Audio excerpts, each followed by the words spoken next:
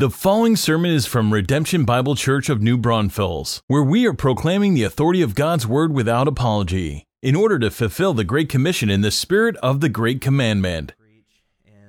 And so we'll start with this. You know, in polite company, and I think for the most part, we're polite company, and maybe some of you are a little questionable, but in polite company, there's a few things that you normally don't talk about, right? And government, politics is one of those. But Pastor Blair's not here today, so we're going to talk about politics a little bit. And so I want to start with this. Have you ever been unhappy with the government? Has there ever been a time when you said, or when you've heard said, he's not my president, he's not mine, right? I remember a few years ago hearing that a lot. And then now the other side's flipped, and now we hear that a lot on the other side. This guy's not my president. We're going to see what God's Word has to say about that. How about this? Have you ever had a bad boss, a bad manager, supervisor, customer, somebody that's over you in a working relationship? Have you ever experienced injustice at the hands of a boss? Well, today we're going to look and see what God's Word has to say about the authorities that are placed over us here on this earth. So, in your copy of God's Word, if you would, turn to 1 Peter chapter 2, verses 13 through 25, and I'll read for us. The Scripture says, "Be subject for the Lord's sake to every human institution, whether it be to the emperor as supreme, or to governors sent by him to punish those who do evil and to praise those who do good. For this is the will of God, that by doing good you should put to silence the ignorance of foolish people. Live as people who are free, not using your freedom as a cover-up for evil, but living as servants of God.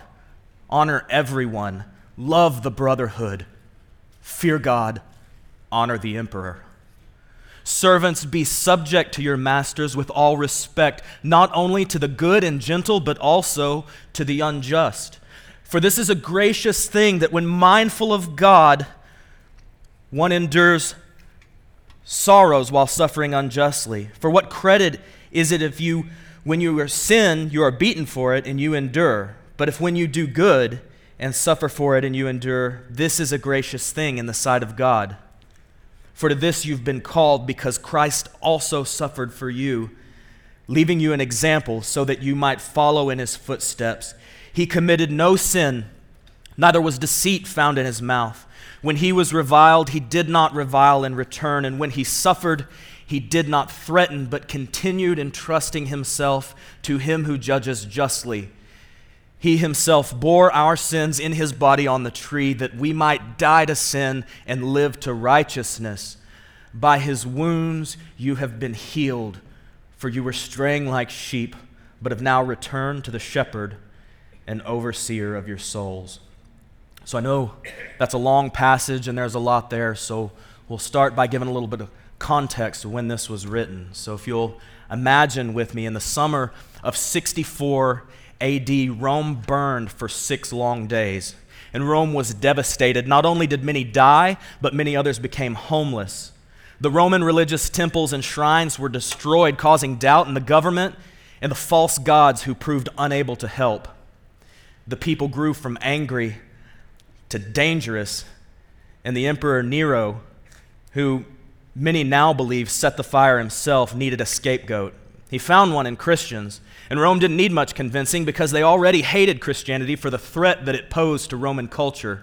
Word spread fast that Christians were to blame, and so began the first wave of state-led persecution. The brutality of this vicious government policy reached far and wide throughout the empire, and so Peter, under the inspiration of the Holy Spirit, wrote this letter that we know now as 1 Peter. His aim was to reach God's people and to teach them how a follower of Jesus lives in the face of horrific hostility, how through willing submission God is glorified. And so fast forward to us, and we have problems in America for sure, but nothing that compares to what the early church faced in Rome. However, the Bible is relevant for us today. It applies for us today. It's relevant in our lives and our context. And we have a unique opportunity to understand how God would have us react to adversity, no matter how great or small. So maybe our problem isn't the burning of Rome, but it certainly feels a lot like, kind of all the time to me, that things are just burning down around us. And so today, we're going to see what God's Word said about how to live in that fire, and the way to do it is to submit through suffering. So back to 1 Peter chapter 2. Look at verse 13. Look at it again. Be subject for the Lord's sake to every human institution. So what does this mean, human institution? Well, quite simply, it's the government. It's governmental authority. And he's saying that we are to be subject to governmental authority. But it says every governmental authority. Did you see that? And so what does this mean? Does this mean that I'm supposed to drive according to the traffic laws in Bahrain? I hope not. Have you ever been to Bahrain? I've been there. Like the horn should just be wired directly to the ignition switch because it honks constantly. Cabs should come equipped with helmets when you get in.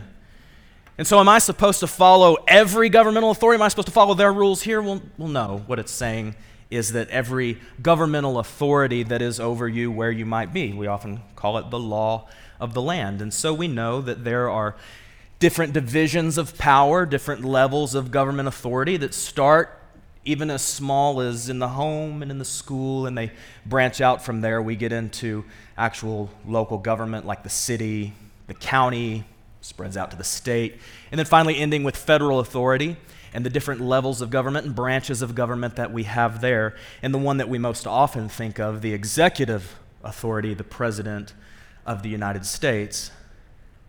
And so we want to look back and see what Peter writes about this, because he lists specifically a couple of different levels of authority here in verse 13. And he says, whether it be to the emperor as supreme. And some translations, might use king.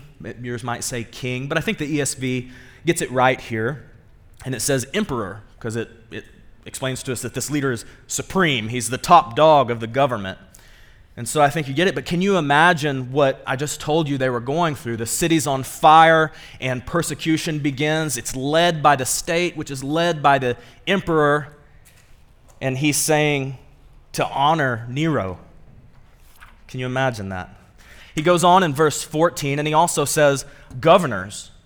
So here we see those other levels of government or various organizations that divide power. So even in the face of persecution from this organized government, God's word tells them, and it tells us today, that we are to be subject to governmental authority. It even tells us why. Verse 13 again, it says, be subject for the Lord's sake.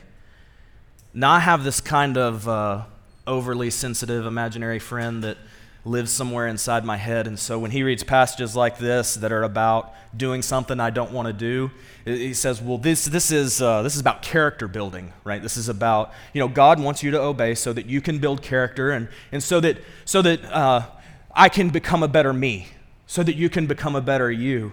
And we've got to get that line of thinking out of our head.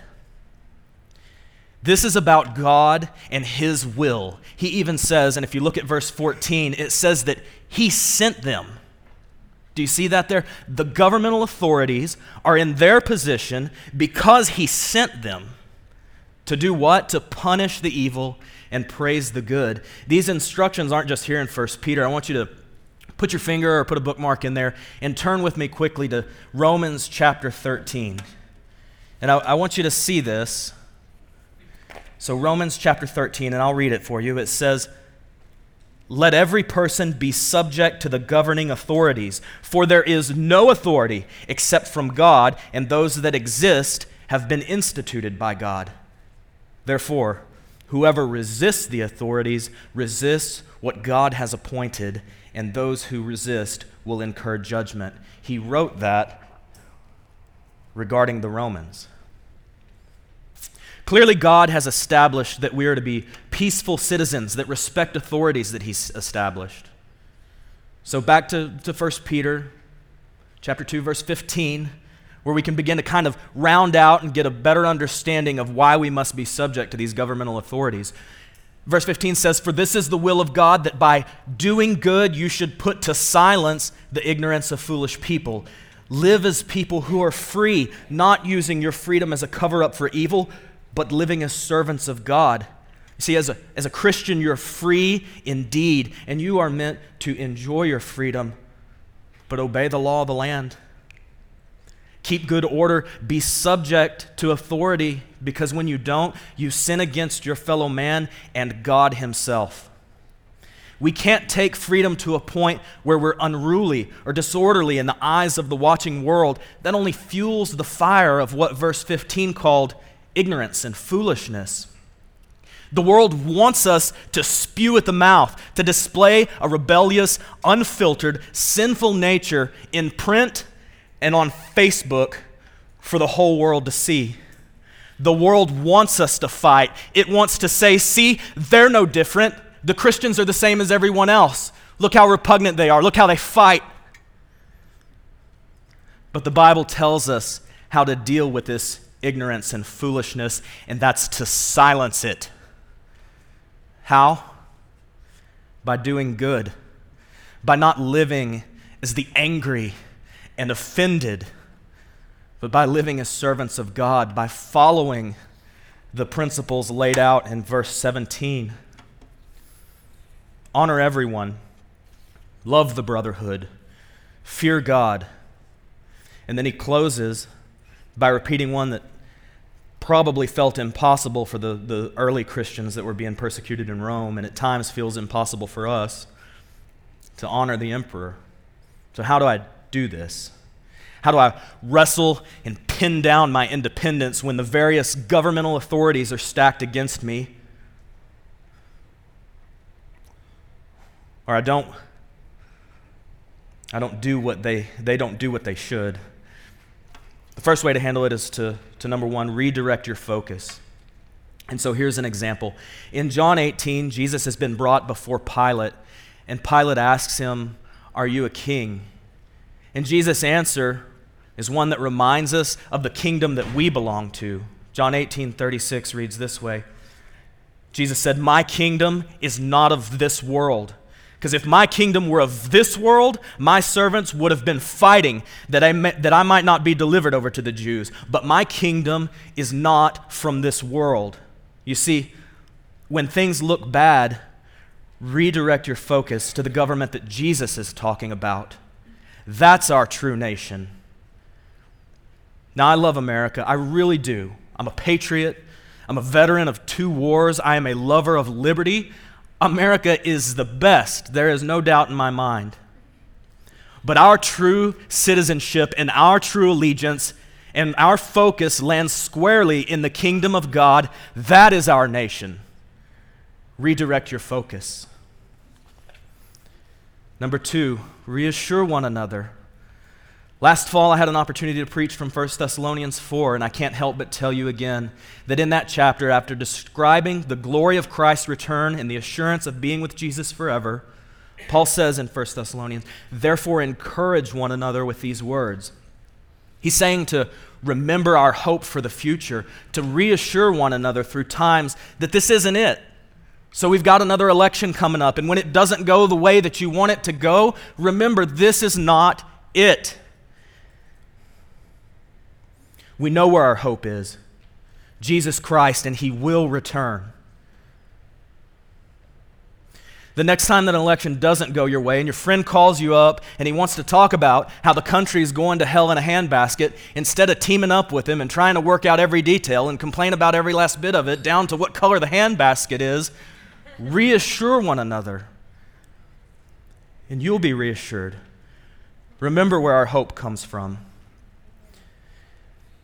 Number 3, rest in the new. When we're agitated by the wrongs of government, we develop a spirit of restlessness that makes it near impossible to rest. For some of us, it's a borderline obsession. You surround yourself with talk radio and cable news, consuming the drama at every spare moment. How do you expect to have any peace? Turn that stuff off for a while and rest in the new.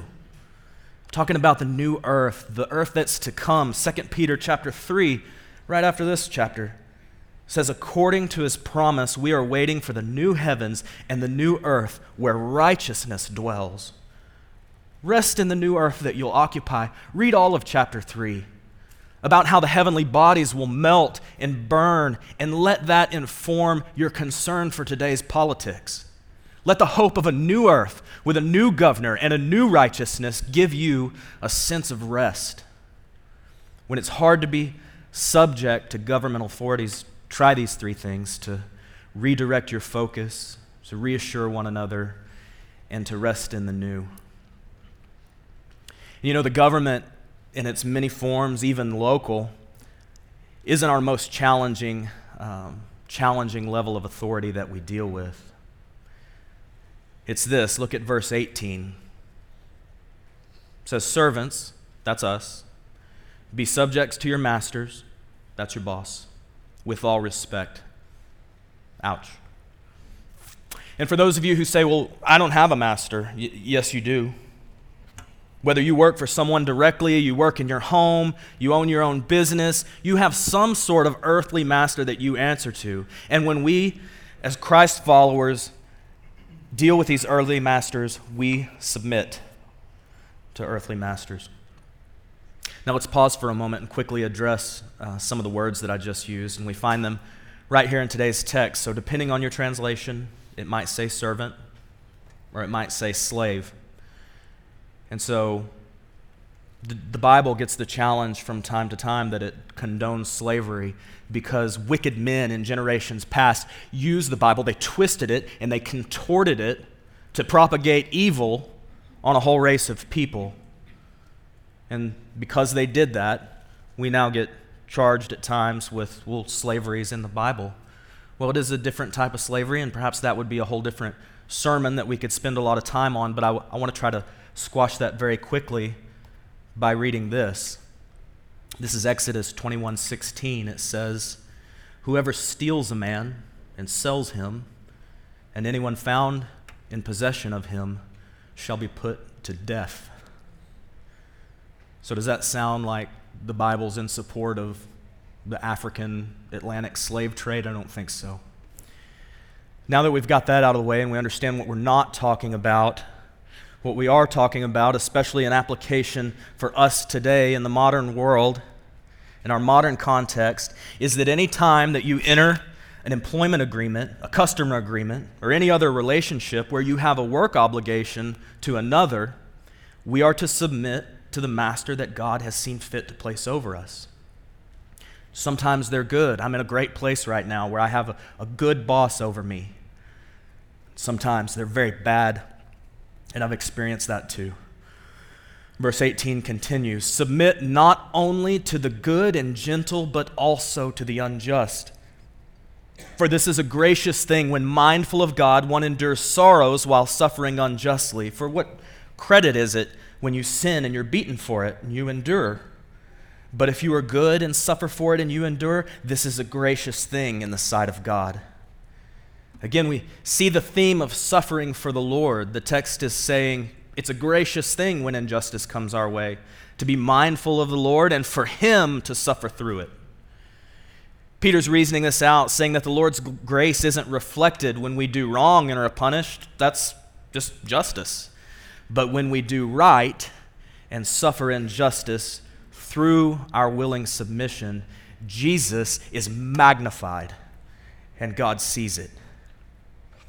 And I've seen this go down with my own eyes. There was a manager of a company that I worked for that had trumped up some charges and was ready to terminate an employee. And so I watched this manager as he was getting ready to do this, and I could see the look in his face. He was loaded for bear. I could see him rehearsing in his mind all of the reasons that he had gathered up that he was going to terminate this guy, and you could see the anger and just radiating from his face. But the man that he fired was a Christian, and that guy, for the sake of God, stood in front of him and took the verbal beating right on the chin, and at the end of it, thanked him He thanked him for the time that he had to work there. He blessed the manager by telling him all the ways that the manager had blessed him while he was an employee, the things that he was able to accomplish, the things that he had learned. And so I got to see the manager's face change. And I don't know if it changed him forever, but at least in that moment there was a realization that he was doing wrong, and the response from the Christian, the way that he took it, was very different from the way that the world looked. It was very different from what he expected. And the conversation changed from an angry confrontation to what ended in a friendly handshake and a somewhat still intact relationship. That was submitting to that earthly master for the sake of Christ. And we submit to earthly masters for Christ. We reflect his glory. We reflect his ultimate authority by knowing, although this earthly master is wrong, I will trust in the ultimate master. Verse 21 says, "For this you've been called." Submitting is one way that God has called us to be set apart, different, holy. You know what? It's countercultural, it's counterintuitive, and it's plain old hard. It's no easy task. But there are some biblical principles that can help us submit to these earthly masters. So when suffering hits, number one, don't gossip. Ephesians 4:29 says, "Let no corrupting talk come out of your mouths, but only such as is good for building up, as it fits the occasion, that it may give grace to those who hear." So fight the temptation to gossip and slander when your earthly masters do you wrong. It's unbecoming. That's a word that I got to hear a lot in the Navy, mostly because I was unbecoming. I didn't reflect the mission and values of the United States Navy with some of my behavior. And so, when we gossip and we slander because we're hurt, when we do that rather than submit, it is unbecoming of a disciple of Christ, and it reflects poorly on him. Grace should season our speech. This doesn't mean that you can't talk to anyone about it. I implore you to share your struggles and suffering with your small group. You can pray together, advise one another, but for the sake of the gospel of Jesus Christ, when you are hurting at the hands of someone over you, don't gossip. It doesn't help. Here's number two, don't grumble. Now, this is much like gossip, but it's a little different. It, like gossip, is a heart-mouth issue. I don't know if any of you are like me and have that, but it's a heart and a mouth issue. But gossip is this sort of aggressive, acute response to suffering. Grumbling is that passive, constant complaining about the situation. Philippians 2:14 through 15 says, "Do all things without grumbling or disputing, that you may be blameless and innocent, children of God, without blemish, in the midst of a crooked and twisted generation." Again, I want you to be part of a small group. I want you to have one-on-one relationships with one another. I want you to talk to your spouse. Don't suffer alone, but also do not grumble aimlessly to anyone and everyone that'll listen to your situation. God has called you to a higher road. Number three, don't get even. Now, this can take many forms. It can be quarreling with a supervisor, going toe for toe, tit for tat, the attitude of "how dare you say that to me?" Or it can be the justification mindset of "they owe me." It's what makes us think that stealing isn't really stealing because they owe me. It can be as simple as taking advantage of the system, stealing time. Maybe it even looks like taking items home because it makes up for their injustice. Or it can look like this. It can look like sabotage. It's very tempting to set things up to fail when revenge seems justified. But here's what the Word of God says from Romans 12, verse 19. "Beloved, never avenge yourselves, but leave it to the wrath of God, for it is written, 'Vengeance is mine, I will repay,' says the Lord." So don't gossip, don't grumble, don't get even. You have been called to something greater. We're called to submit through suffering here on earth. Verse 21, we're back to 1 Peter. Verse 21 says, because Christ also suffered for you, leaving you an example so that you might follow in his footsteps. Notice the personal language here. He died for you. He left an example for you so that you will follow. So suffering through submission is for all Christians, and Christ is the example that we all follow. Verse 22 shows us that this example that Jesus set, that there was no offense. So look at verse 22. It says, he committed no sin, neither was deceit found in his mouth. Matthew 26, 59 and 60 read this way, that the chief priests and the whole council were seeking false testimony against Jesus, that they might put him to death, but they found none, though many false witnesses came forward. There was no offense. The rest of verse 22 says that when he was reviled, he did not revile in return. See, Jesus made no defense.